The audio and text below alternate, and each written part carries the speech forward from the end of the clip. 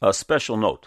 On this website, at the time of this writing, there are nearly 10 hours of streaming audio, basically a complete narration of the written words on www.godsaidmansaid.com. Simply get a cup of tea. Select the subject category on the navigation panel on your left. Then click the subject you're interested in. Click on the play or listen button and put up your feet and listen. Plus, every Thursday eve, God willing, a brand new subject is aired. Over and over again, it is proven that God is. Thank you for coming. No matter how articulate and scholarly the evaluation, if it is built upon a false assumption, the conclusion will be an error. If I plug into the computing program of my computer that 2 plus 2 equals 5, no matter how scholarly my math, my computations will always be incorrect. That brings us to today's subject. We received the following email from a visitor to GodSaidManSaid.com. Every object, animate or inanimate, contains a form of carbon known as carbon-14. As the object ages, the amount of carbon-14 it contains decreases. By measuring the amount of carbon-14 in an object, scientists can conclude the approximate age of said object. The method of age detection is known as carbon dating. Are the conclusions that scientists have come to, such as rocks aging close to 5 billion years old, false? Are they the work of the devil? God said in Exodus chapter 20, verse 11, "For in 6 days the Lord made heaven and earth, the sea, and all that in them is, and rested the seventh day. Wherefore the Lord blessed the Sabbath day and hallowed it." Since the very beginning until now, the earth has existed in space for approximately 6,000 years. See the subject 6,000-year-old earth on this website. The scriptures, using a generational system, date the earth to the advent of Jesus Christ at approximately 4,000 years. And when you add the years since Christ, we have an earth and universe just over 6,000 years old. Man said, because of false theories like evolution and erroneous dating systems like carbon-14 and potassium-argon, etc., that the earth is billions of years old. Now the record. There were several errors in the writer's email. 1. The carbon-14 dating procedure is only good on objects that are dead that were once living. Carbon-14 is absorbed and ingested by all living plants, animals, and humans, and only begins to diminish after death. The carbon-14 dating method measures the decay and converts that decay into years. 2. Rocks, minerals, and fully mineralized fossils cannot be dated by the radiocarbon method. 3.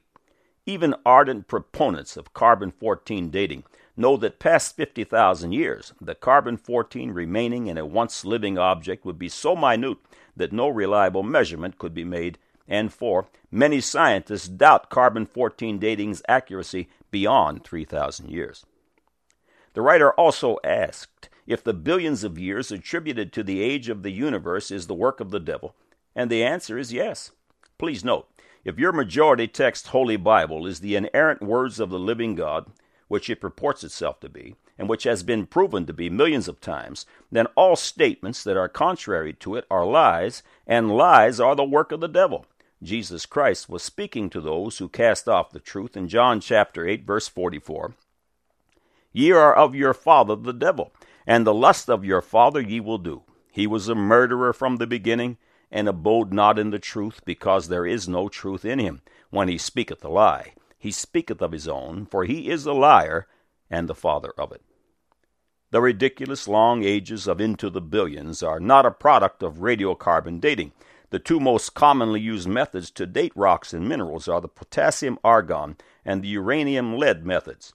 As in all the radiometric systems of dating, two familiar false assumptions are in their equation. Remember, if your computer says 2 plus 2 equals 5, no matter how scholarly the math, computations will always be incorrect.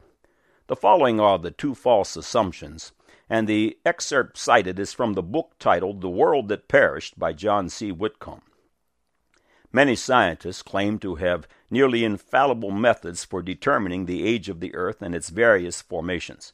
But all of these methods are built upon two basic and unprovable assumptions. 1. The assumption of a starting point or original condition, and 2. the assumption of a uniform rate of change from that starting point to the present.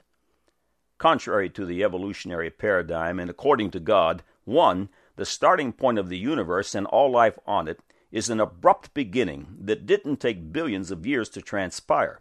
The first man, Adam, for example, is created fully grown, fully mature, on the sixth day of creation, approximately 6,000 years ago. Contrary to evolution's false assumption, Adam had no evolutionary history. See the following subjects on this website: dinosaurs, 6,000-year-old Earth, Neanderthal man, Adam and Eve, man from dirt, all the world was once vegetarian. 2. Contrary to false assumption number 2, this world has not experienced a uniform rate of change. A horrific worldwide deluge took place over 4,300 years ago, which destroyed the atmosphere and life as it was once known. This tremendous disaster is commonly known as Noah's flood. See Noah's Ark, Fact or Fiction, on this website. The following statement has been taken from the Anthropological Journal of Canada. It reads, "The troubles of the radiocarbon dating method are undeniably deep and serious.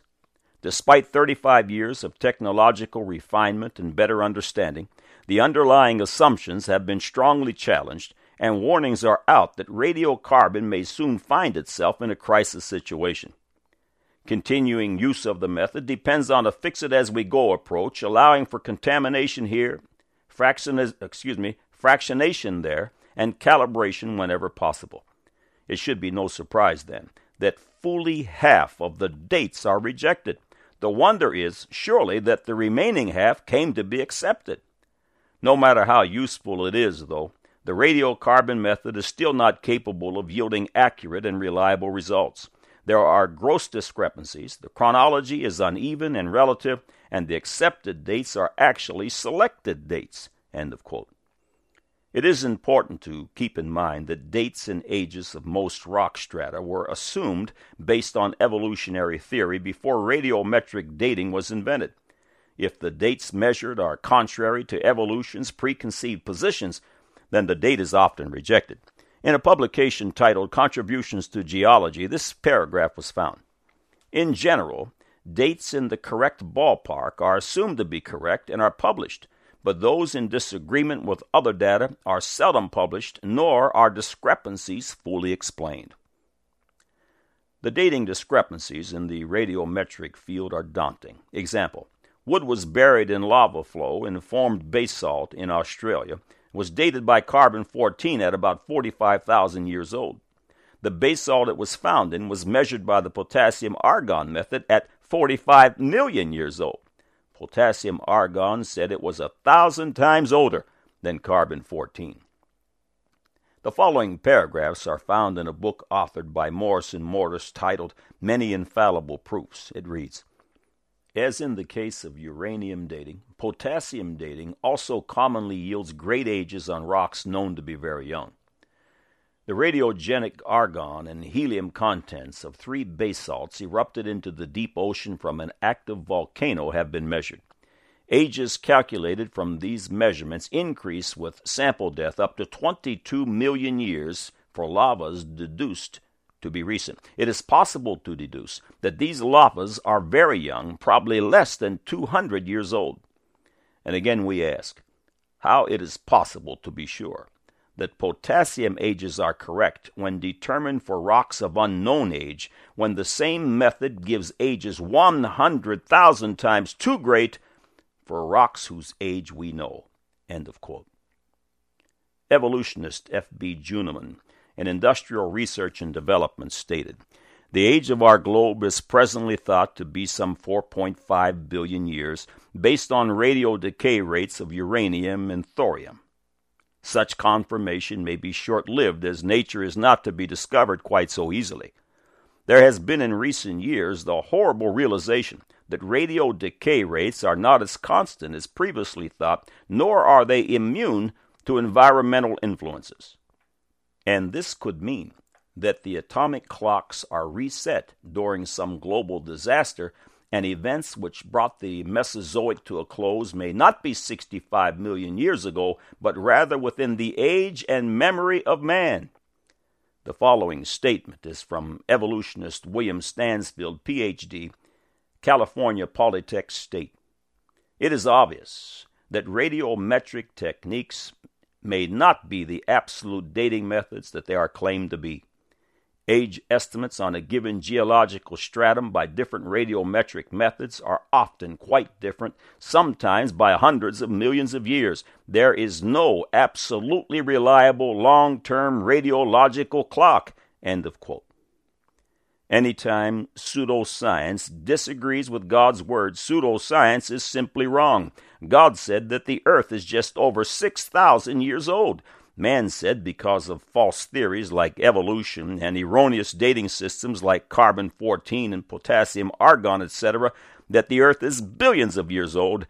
Now you have the record.